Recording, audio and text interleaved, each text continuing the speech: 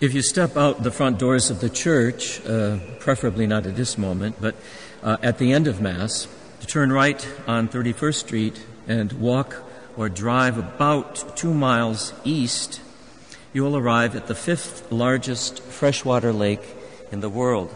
Lake Michigan gets its name from the Ojibwa word Michigami, meaning great water.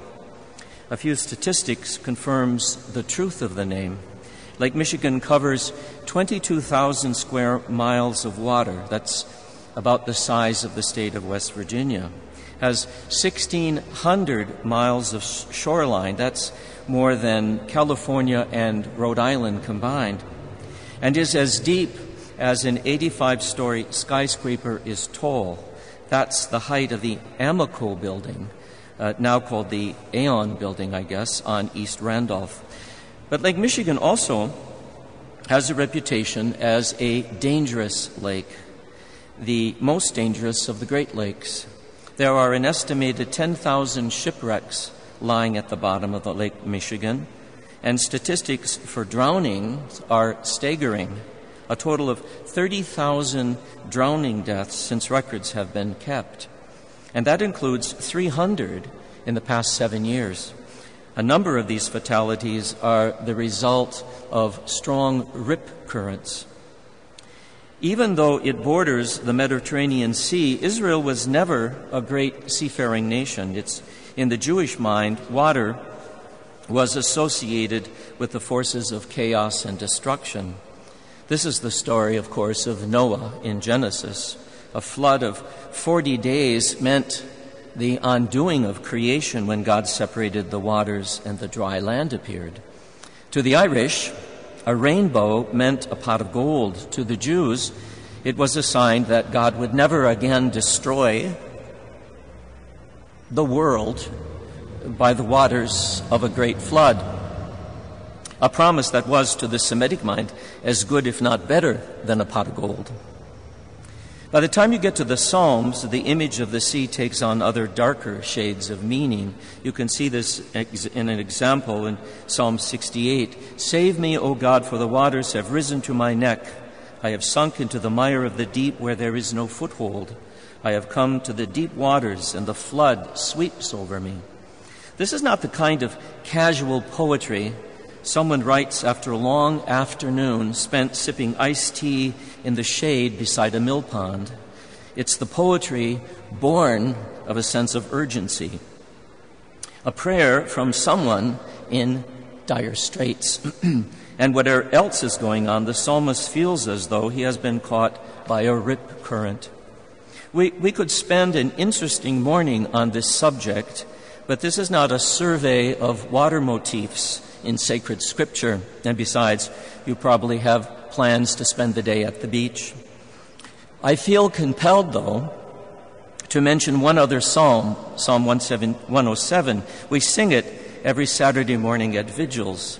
It contrasts the helplessness of Israel with the covenant love of Israel's God, who, through thick and through thin, was always there whenever Israel was in trouble. The psalmist says, "For he spoke, he summoned the gale, tossing the waves of the sea up to heaven and back into the deep.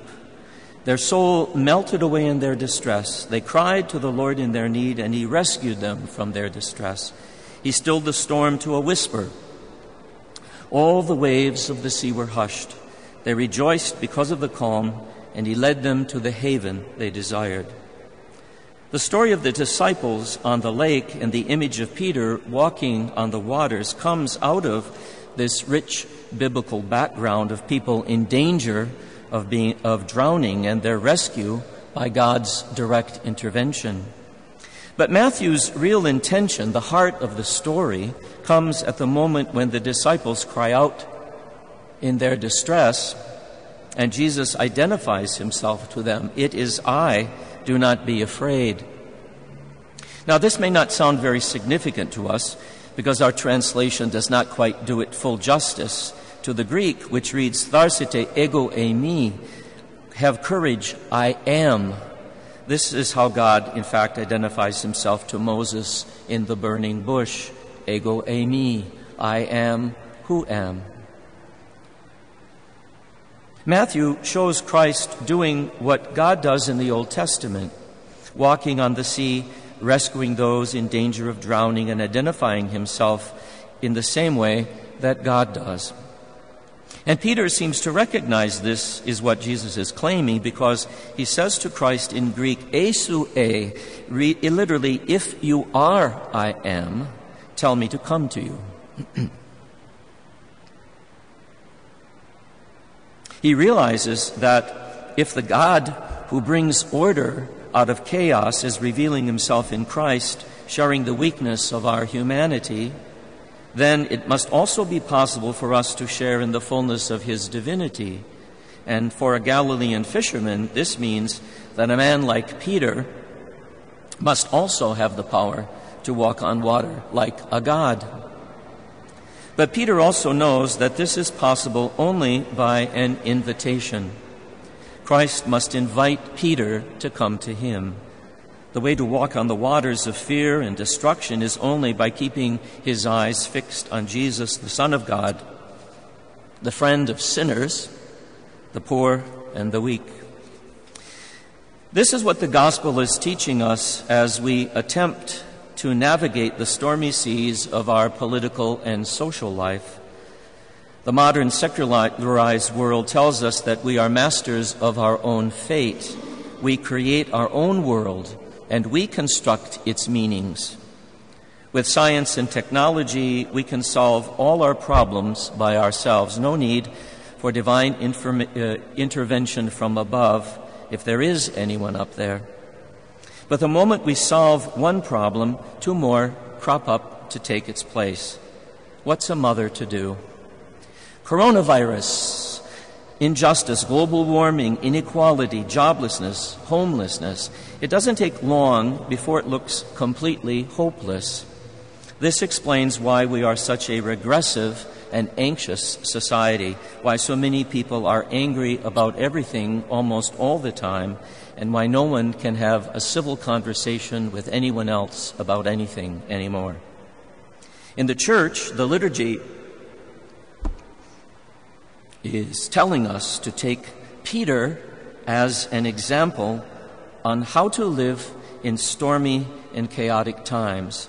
He steps out of the boat and walks on the water. But the moment he takes his eyes off Christ and focuses on the storm, Peter, whose name, by the way, means rock, sinks like one. The gospel is saying that it is right in the midst of all the chaos in our public and personal lives that Christ is found telling us, do not be afraid.